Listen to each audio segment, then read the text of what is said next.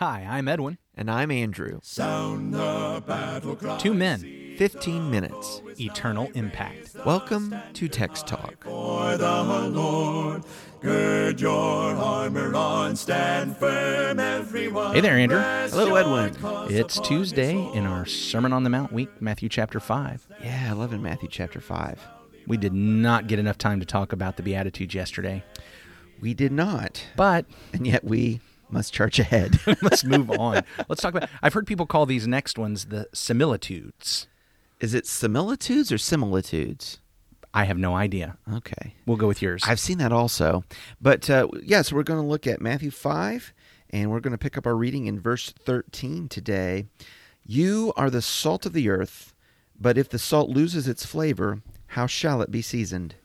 It is then good for nothing, but to be thrown out and trampled underfoot by men. You are the light of the world. A city that is set on a hill cannot be hidden. Nor do they light a lamp and put it under a basket, but on a lampstand, and it gives light to all who are in the house. Let your light so shine before men, that they may see your good works and glorify your Father in heaven. Reading from the New King James Version there, Matthew 5:13 through 16. Salt and light. Salt and light. Wonderful pictures here as Jesus tells these parables. These are a kind of parable, this metaphor, though he doesn't in the main get to parables until later in Matthew, but here we've got these parables. You are the salt of the earth. You are the light of the world. I guess that's where similitude comes from, right? You are similar to this. They're similar, yes. Yeah. So, hey, So let's talk about salt. talk a little bit about salt. Tell me about salt. Salt is not sugar. You are the salt of the earth, and you are not the sugar of the earth. The sugar of the earth makes everything sweet. And there's a place to be sweet, and certainly there's some wonderful sweet thoughts about the gospel of Jesus Christ, his love, his mercy, his grace. And yet he didn't call us to just sweeten up this world. He called us to be salt and salt of the earth. And particularly for the ancients, salt had a number of purposes. I know one of the key being that salt was a preservative before refrigeration, the importance of salt to keep meats and keep food stores. Salt had medicinal purposes at times as a antiseptic, I believe it was. And then, of course, where we start is salt as a seasoning factor. You certainly want to have a little bit of salt when you're going to eat corn on the cob or Absolutely you do. anything else. A little bit of watermelon. A little bit of watermelon, yeah. You've got salt playing into Old Testament, right? Salt was an important ingredient with various sacrifices. You gotta have salt. There's one thing in common, though, across the board with all of those applications of salt.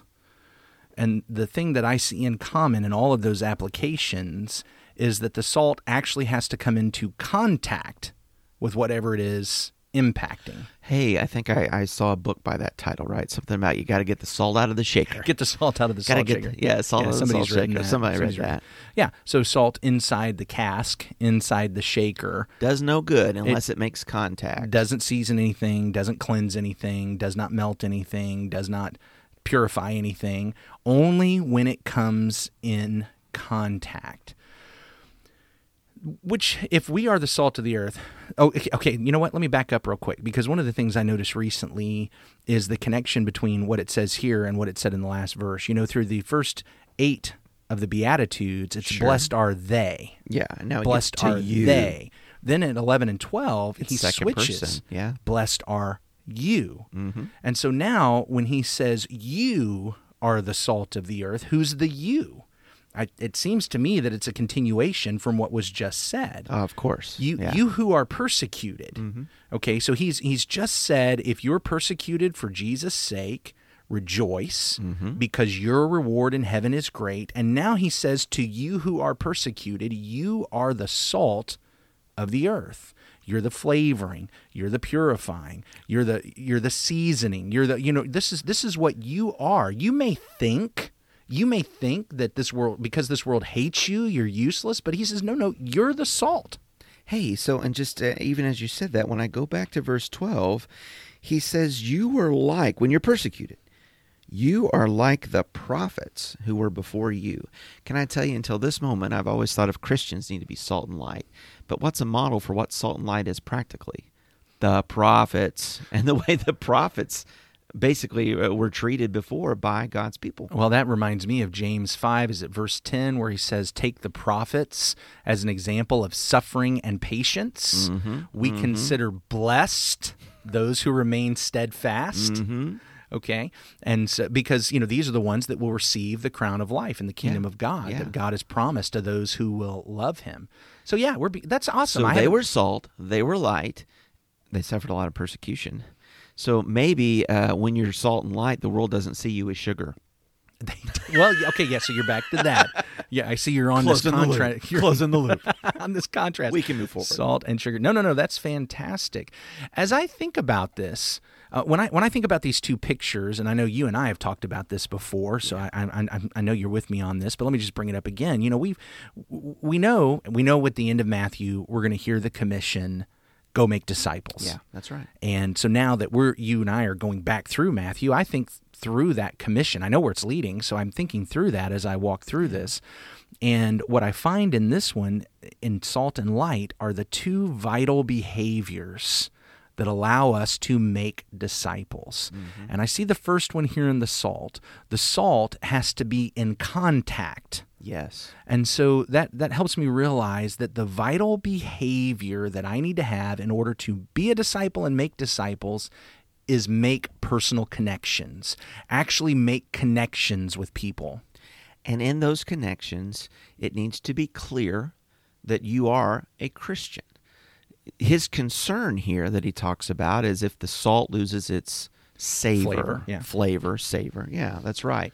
Which would mean that even though there's a contact, there's no differentiation for people to realize, oh, this is salt. Oh, yeah. Okay, so that's a second aspect of the salt. That what makes it work is that it is distinct and different. Yeah. So let's kind of say one contact, 1A would be that example and a consistent Christian example in the distinct contact. When I think about the salt here, I also think about in Mark chapter 9. In Mark chapter 9 and verse 50, it says, salt is good, but if the salt has lost its saltiness, how will you make it salty again? That's basically a repeat of what we've just read here in Matthew. Yeah. Now here's what he says next. Have salt in yourselves and be at peace with one another. I'm not saying that peace is the only thing that makes us salt, but I do know this, that Jesus is going to say that the world is going to know you're my disciples if you have love for one another. Absolutely. I know that one of the Beatitudes was, be a peacemaker. I am blessed if I am a maker of peace, because that makes me a son of God, a child of God.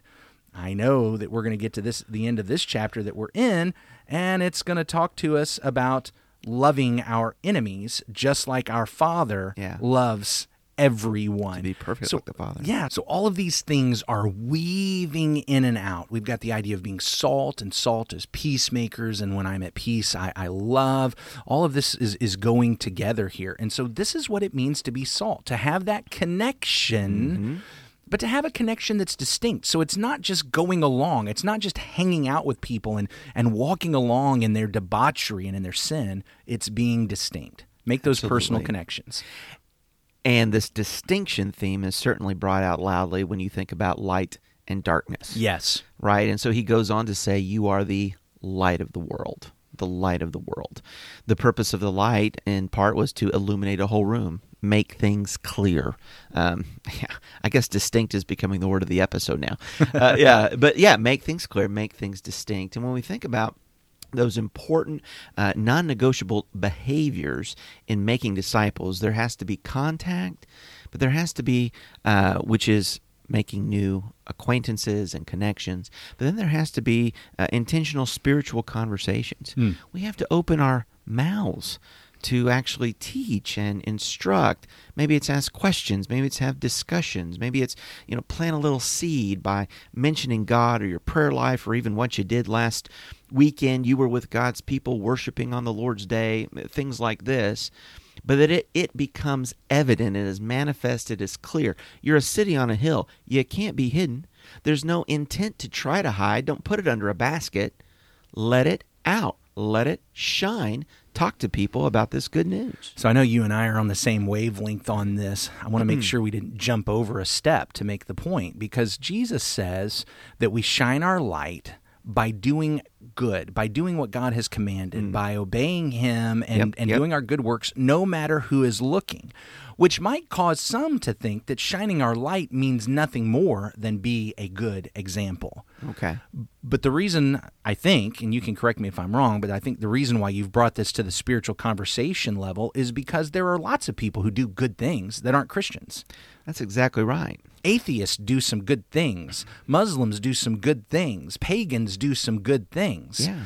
We need to do good things, but it needs to be in a context of spiritual conversation. People aren't going to know that we're doing things by faith in Jesus Christ unless Jesus is the one we talk about. And I don't mean that when I do something, I'm shouting out and proclaiming, I do this in the name of Jesus.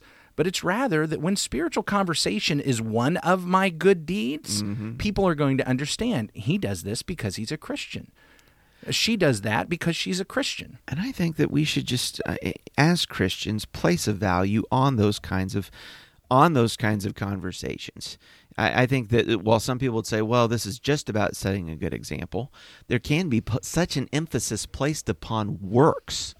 That it's got to be some type of social charity. It's got to be some type of social action. And that's the only way that you have light. And you have no credibility about spiritual teaching until you're on the front line of some cause.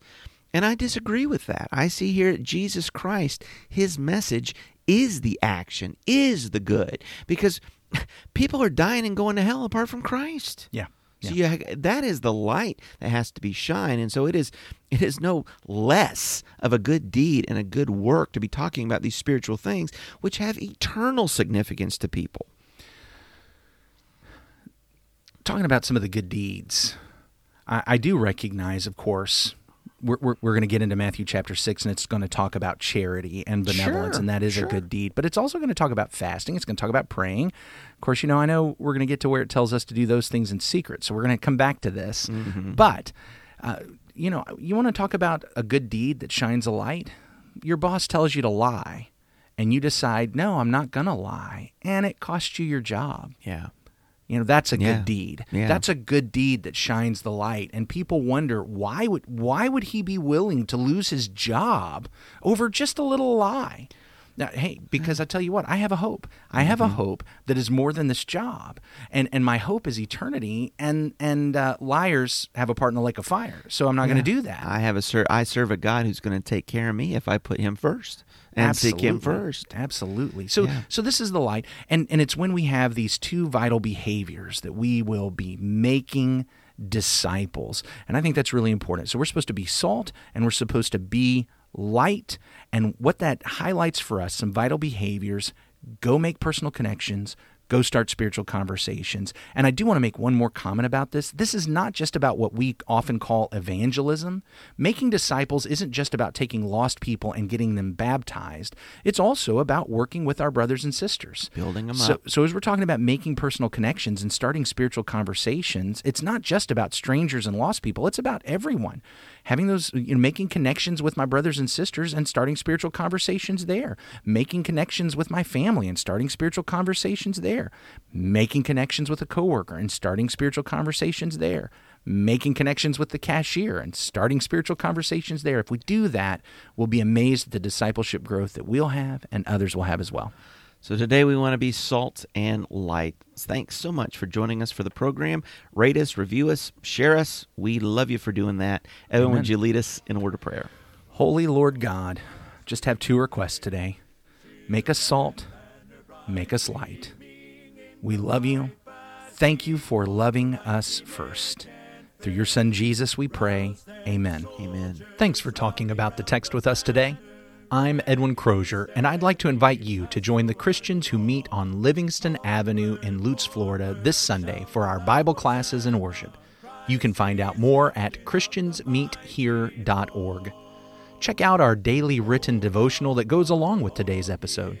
You can find a link for it in our show notes. Michael Eldridge sang all 4 parts of our theme song. You can get more from him at acapeldridge.com. Please remember to subscribe, rate, and review Text Talk in your favorite podcast app so others can find it and learn about it more easily. Have a fantastic day. Steady, pass the word along. Onward, forward, shout aloud, Hosanna. Christ is captain of the mighty throne.